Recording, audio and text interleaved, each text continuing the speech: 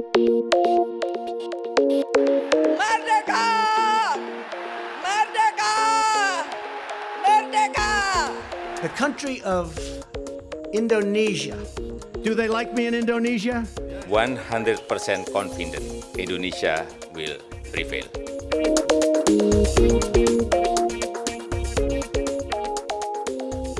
Hello and welcome to the Talking Indonesia podcast. I'm your host, Dirk Tomsa from La Trobe University.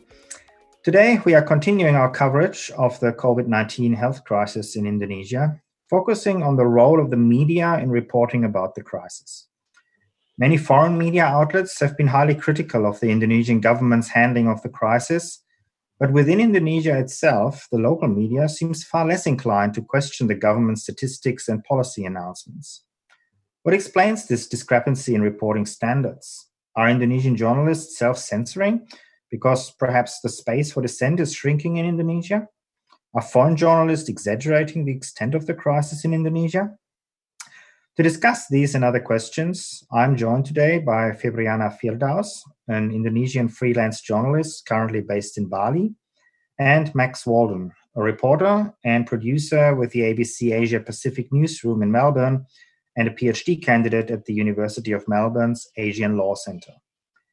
Febriana, Max, welcome to Talking Indonesia. Thank you. Thank you. Febri, let me start with you, because you're currently based in Bali, and I'd like to start by asking you, how's the situation over there? What measures are currently in place to contain the virus in Bali, and how are people coping, including yourself? I live in the central to north Bali. It's more quiet than the other part of Bali. For example, in the coastal, like in Kuta or Sanur or Canggu, for example. So here people, they have their own village lockdown. For example, in my village or my Banjar, it's been twice we apply this local lockdown. So I cannot go anywhere. You have to get permit if you want to go to outside Bali, for example, travel to another province or even like abroad. It's very strict here. But the most important that we have to highlight what happened in Bali right now, what is work, the measure, it is because the important role of the Adat village. For example, me in Jakarta didn't realize before that actually there are two kind of village administrative in Bali. First is the village unit formed by the central government, but there is another village unit formed by the Adat council or customary council. This Adat village, they have more authority to handle all the business in Bali. For example, like handling this coronavirus, they have absolute authority to tell all the Balinese to stay at home, for example. And Balinese is very obedient. So I don't see any Balinese try to break the rules here. So I personally feel safe here in my Banjar because no one like the outsider or anyone that I don't know like visit my Banjar without report themselves to the local police of Pecalang, for example. So Bali is pretty safe if you stay at home. Thanks for that update. Well, I'm glad to hear you're safe. And of course, Bali is well known to foreigners as the most popular tourist destination, but it was also the place where a tourist became the first COVID-19 casualty in Indonesia when a British tourist died there in March. And of course, this was happening against a background of highly critical coverage of Indonesia's response to COVID-19 in the international media. So, Max, if I can ask you as an Australian journalist covering events and developments in Southeast Asia, how did you see these early responses from the Indonesian government? What kind of information did you back then, and are you still now relying on when you're reporting on COVID-19 in Indonesia? Yeah, well, there was certainly lots of skepticism of the fact that Indonesia had not reported any cases until early March. You know, it's a densely populated country. There's direct flights from Bali to the city of Wuhan, where the disease was first detected. Its neighbour Singapore reported a bunch of cases early on, the Jakarta-Singapore leg being the third busiest international air route in the world. And given we were hearing from travellers that there were virtually no health checks or testing at Soekarno-Hatta, it simply defied logic that Indonesia had 0 cases. And yeah, some of the rhetoric from leaders and officials that Indonesia's avoidance of coronavirus had been due to prayer or hot weather, it was undeniably concerning and not based on scientific evidence. Getting accurate information has been a challenge. We've interviewed epidemiologists who know about these public health issues, and the skepticism around 0 cases really was coming from people that know more about COVID-19 than you or I. But as I say, getting that accurate data continues to be a challenge in Indonesia where testing remains relatively low compared to other countries. I think the early response from the Indonesian government focused more on tourism industries because they want to cover up the other fact that the government don't have the material to test the coronavirus. They don't have it. I feel that they are trying to shift the conversation from the responsibility that they should take to another topic, like, for example, economy. Mm-hmm. And they were quite dismissive early on. I remember when this Harvard study came out and provided modeling that showed that it was highly unlikely that there were no cases or very few cases. I think it was the health minister or some member of government who was quite dismissive of that and saying, that can't be true, it's just a model. I'm trying to ask for the transparency, right? We need the data, we need how many of the Indonesian actually now under surveillance. And then the spokesperson of the COVID task force told me personally that I should not write something that make Indonesia bad.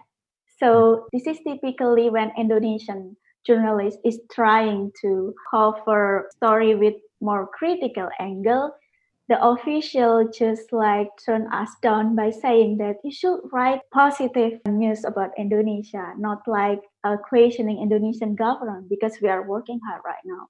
Yeah. Is it difficult then for journalists to try to dig a bit deeper?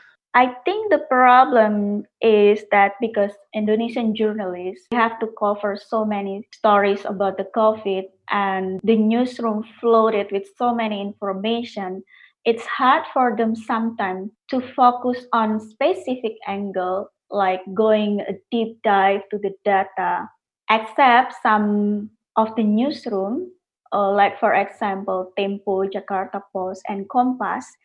I think they have a special team, so they have more time to do in-depth reporting and publish an article with a more critical angle than the other who just publish the statement from the official. But for foreign journalists, they don't have to cover so many stories like us, like Indonesian or local journalists. They have more time to go deep on the data, for example. So I think that's a different situation. I would agree with February on that point in terms of, to be fair to the Indonesian media, many journalists that work for major outlets are required to have, really immense output and turn things around quickly at the expense of deeper investigation or clarification. If you attend any press conference in Indonesia, you can always see young reporters at the back madly bashing things out on their laptop. Outlets like, Detik are often criticised for getting it wrong.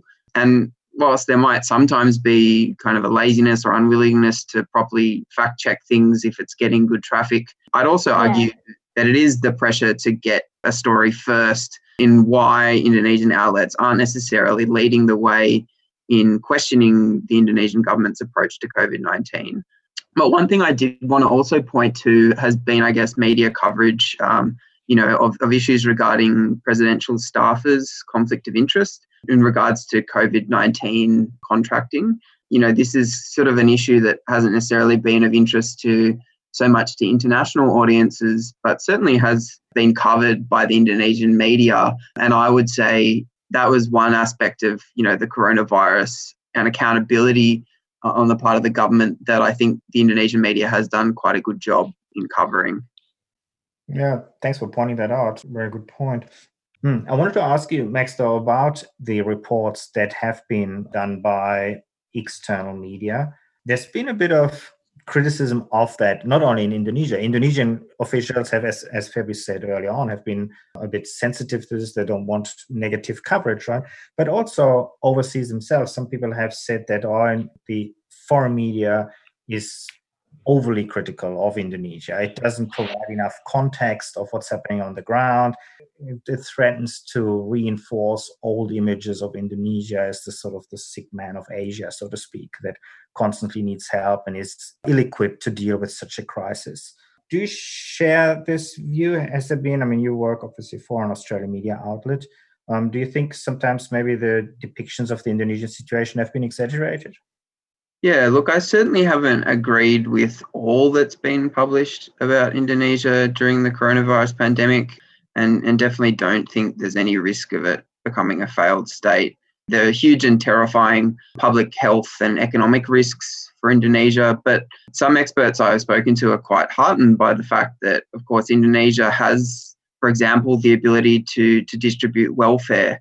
It's been through economic crises before. Its Pacific neighbours and poorer countries in Southeast Asia, by contrast, don't have that capacity. So there are definitely strengths that Indonesia has. But nevertheless, I would make the point that it's not journalists' job to make the Jokowi administration look good or, do their PR. There clearly are problems with the approach, and it's the media's job to question and to highlight that if that's the case. I know there has been, some criticism, and certainly even on an interpersonal level, I've had people express to me that they feel there needs to be more, positive coverage of what's happening in Indonesia. But I think it was Ross Tapsell from the Australian National University that noted, coverage of Indonesia throughout coronavirus has pretty much mirrored coverage of any other country. You focus on the numbers and other updates regarding the situation, government policy. It's essentially looking at elite politics. That's the case for Indonesia, it's the case for China, it's the case for the United States. So the idea that all foreign journalists covering Indonesia are somehow applying, like a misinformed Orientalist lens to reporting this crisis is not true, I don't think. Mm-hmm. Do you think, though, that something is missing? As you said, if the focus is on the numbers and elite politics, that February was pointing out earlier on that in Bali, for example, it's the Adat community that enforces the local lockdown best. Are there perhaps stories that we're missing in order to get a bigger picture of what's actually happening? Yeah, absolutely. I think some of those issues are obviously really interesting. And I think as the crisis goes along, we will probably see more coverage in that regard. Obviously, there's the practical reality of the fact that to be reporting from Bali or reporting from other parts of Indonesia and looking at those situations on the ground requires the resources to do so. And clearly for foreign media, that's not always the case. There's also what audiences want. Charity initiatives are kind of happening everywhere in the world. And again, I would say that that's certainly not been the focus of reporting more generally. It all comes down to, I guess, what audiences want or what we think they want. Nowadays, we can tell exactly what audience they're clicking on, what they want to know. And generally speaking, I suppose, looking at, community-based stories at the height of a very deadly, scary crisis is not always what people are looking for. And thirdly, I would acknowledge that I think, that there's definitely scope for more of that. And, I'd love to read more about the particular circumstances in Bali. But my impression is that perhaps this sort of reporting will become richer as time goes on and the crisis is perhaps a little bit less urgent. Mm-hmm. Yeah, you speak of different audiences. Given that to the outside world, it often appears that the Indonesian response has been inadequate, I'd be interested to hear what the Indonesian public thinks about the Indonesian government's response. Because I live in Bali, so maybe I talk a lot with the Balinese. Balinese see the central government as the government didn't take the responsibility to take care of the Indonesian, especially outside the Java Island. That's why the Bali stepped up and then they just arranged their own lockdown. Basically, it is a response from Balinese. They are still waiting for the government to handle this crisis nationally. So we are waiting for the government to do more tests. That's the first thing. And I think in another province, like for example, West Java, if you notice West Java and the Central Java, and then even like Jakarta province, the local leaders show leadership more than the central government. So right now, I think Jokowi is not in a good position. I don't know what happened inside of the palace, but someone has to take that job on how to communicate better with the regional government. Just going back to what you mentioned, Dirk, around, I guess, popularity. I looked at YouGov, which is a UK pollster, and unfortunately, they don't have data regarding attitudes amongst the Indonesian population to the government response. The only ones in the Asia Pacific that they do have are Australia, India, Vietnam, and Japan. But there's populations' attitudes to a range of different particular kinds of measures that governments can implement. For example, only 1 in 10 Indonesians have supported cancelling all non-essential medical procedures, for example. And there's fairly low support for a range of other measures that like governments could take. For example, shutting down schools. Only around half of Indonesians have said that they're supportive of that. So I think there's probably something interesting that we could think about in terms of, if Indonesia has avoided a full-scale lockdown, it does seem that the Indonesian population is generally not super supportive of a, major enforced lockdown, say like what we've seen in Malaysia. Obviously, it's difficult to gauge their attitudes to Jokowi. I haven't necessarily looked into domestic polls, but just in terms of people's thinking about various measures the government could be taking, it doesn't seem as though there would be a huge amount of support for stricter measures. And I imagine this is largely to do with, economic anxiety. Obviously, there's a lot of people that live hand to mouth in Indonesia, and those kind of enforced lockdowns invariably having a large impact, even under PSBB or large-scale social restrictions. Certainly, we're already seeing, millions of people becoming unemployed, large economic fallout from that. So my impression is that it's probably complicated. As February said, there's definitely segments of the population that are anxious and very critical. And I think we've seen that with the, Indonesia Terserah hashtag campaign that's kind of emerged in the last week or so. Clearly, there's a lot of people that are feeling frustrated and anxious and angry with the government. But I also think just more broadly, if we take YouGov's data in regards to particular kinds of measures that the government could be taking, I'm guessing that a lot of Indonesians probably don't want stronger lockdown restrictions per se. Yeah, I'm only aware of a survey that was conducted about a month ago in April by a local pollster, which largely confirmed what you have been saying now, that local governments have been given the thumbs up, basically, especially, interestingly enough, in Bali. Bali recorded very high approval ratings for the measures that the provincial and local governments have been doing, whereas the endorsement of the measures taken by the national governments was slightly lower, were around the 50% mark, I think, or slightly up. Yeah, it's interesting what you say about the YouGov information there as well. I do think it's interesting too, I guess, looking at different levels of Indonesian government. I feel as though there's been probably a pretty similar pattern in terms of we've seen sometimes outright conflict between, say, Anies in Jakarta or Ridwan Kamil in West Java, obviously at times defying the central government and kind of going their own way. I think James Masola called Anies the Andrew Cuomo of Indonesia. But in a way, this provincial and even lower level authorities kind of doing their own thing and seeing them, I guess, really rise to national prominence as well. I'd say it's a very similar pattern to what we've seen in Australia with, state premiers really taking the lead. And certainly, in the US context, people like Andrew Cuomo in New York or other state governors. So yeah, for sure. In Bali, is the opposite. I mean, Wayan Koster, the governor of Bali, just take a credit for the hard work of the Adat village. It's not because of him, unfortunately.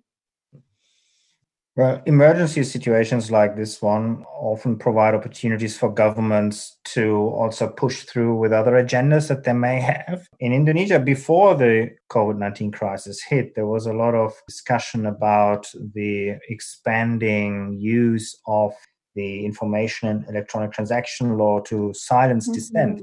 And now, in the context of COVID-19, some people have raised question maybe about the lack of critical reporting about this, that this may perhaps have to do with this shrinking space for civil society, media, to actually ask critical questions. Do you think that it's more difficult for journalists to report on sensitive issues, given that we have an emergency situation where the government is sensitive to criticism, and we have the broader context in which the government has been clamping down on dissent anyway? I think like after the Papua unrest, it is very difficult for any foreign journalist right now to travel to West Papua. I spoke to Kate Lam, the former correspondent of Guardian, and now she's in Reuters. She said that it is impossible for me to travel to West Papua again after she wrote a very critical piece on the Papua unrest. So earlier this year, we saw Phil Jacobson of Monga Bay detained for a long period of time and then deported. Of course, Beck Henschke of BBC ran into some trouble, if we're talking about Papua. And also anecdotally, colleagues from other international news organisations say that it's become extremely difficult to obtain journalist visas, particularly around the election last year. I'm not really sure if there's been any movement on that, but that's sort of what I understand to be the case.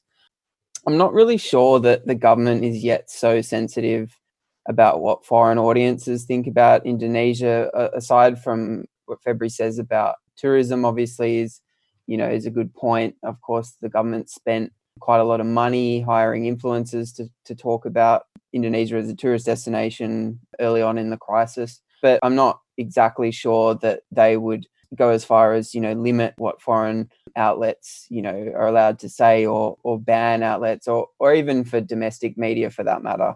I can't really see any sort of consequences for media outlets that report critically, like we've seen in the Philippines in the case of ABS-CBN being taken off the air by the government of Rodrigo Duterte.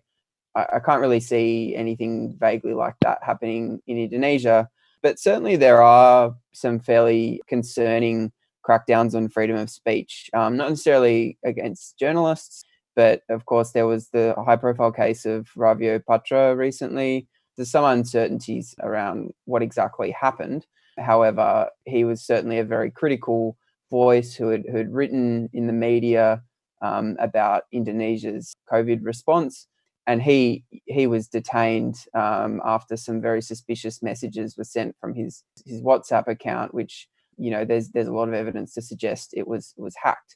Now, who did that? We don't know. However, this certainly is a very concerning development. And he's not the only one to have been arrested. There have been other people too, rounded up for what they've said, say, on social media in regards to the government's response. So I would say, from my perspective, I haven't necessarily detected a shrinking space for media per se to speak on this, even though there have been officials saying things like, February said on an interpersonal level, being told not to write negative things about Indonesia, and certainly this has been said publicly as well. But at this stage, I can't really see anything that's concretely forcing people not to write. Certainly not journalists, but definitely. You mentioned civil society. I think that is probably more of a concern. All right. Well, maybe we should finish in Bali, and we should finish maybe by looking ahead a little bit. Bali, as I said at the beginning, was the first province to record fatality from COVID-19 in Indonesia, or at least an officially recognized one. It's also the one where a lot of people now are looking towards perhaps easing of restrictions and opening, because, as I said, obviously Bali is the gateway to Indonesia for a lot of people from the outside world. So I read the other day that there are plans afoot or at least hopes, are to reopen Bali for tourism as early as October, I think. For someone living there, do you think that's a realistic option, or is that just another sort of ill-informed judgment by the government, just keen on trying to re-stimulate the economy? Yeah, I read that article, and unfortunately, they only interview the province official. I think if I don't live in Bali, I will do the same. If I only report Bali from Jakarta, I will treat Bali just like the other province, just interview the local province. It is a bit concerning if anyone in Jakarta only asks the opinion from the official of the province, because the official of the province will ask the Adat Council whether we are going to open Bali for tourism in October or not. So it is important to interview the Bandesa Agung and other local Bandesa. Bandesa is the Adat village. Ask their opinion whether it is impossible and realistic to open Bali in October. That's what we need to do as a reporter. And I see that in the end, I know this article share about so many media around the world. Oh, Bali will open in October. And it ended up like a framing. I feel like that we are still trying to flatten the curve, because the case of the local transmission from the migrant worker, because most of the case in Bali right now, which is confirmed, is from the migrant worker. It's like the number is rising and the number has jumped. We want to flatten that. If the Bali successfully flatten that curve, then we can talk about that. I think Bali is going to be better in October. But it's important, if we want to cover the story, we need to include the comment from the Adat. Yeah, let's hope that it will be better. Whether it will be open or not, that's a different matter. But yeah, let's first of all hope that you'll be able to flatten the curve and that the situation will generally improve. So thanks very much for your insights, both of you, Febriana and Max. So that was the latest Talking Indonesia podcast episode with Febriana Firdaus and Max Walden, and myself, your host, Dirk Tomsa from La Trobe University. Please join us again for the next episode on the 4th of June. And finally, as ever, don't forget that you can find the entire archive of the podcast at the Indonesia at Melbourne blog, or you can subscribe via iTunes or your favorite podcasting app. Thank you for listening, and till next time.